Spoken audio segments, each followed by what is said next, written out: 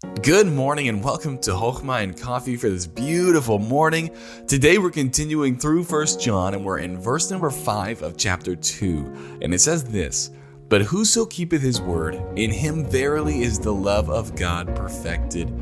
Hereby know we that we are in him." We're continuing with this theme this week with these few verses.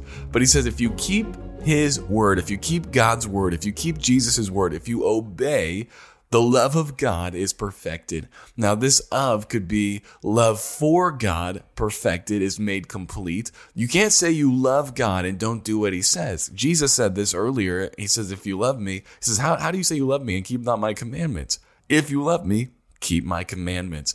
Your love of God is incomplete, is not perfect until it is put into action. And you demonstrate your love for God by keeping his word.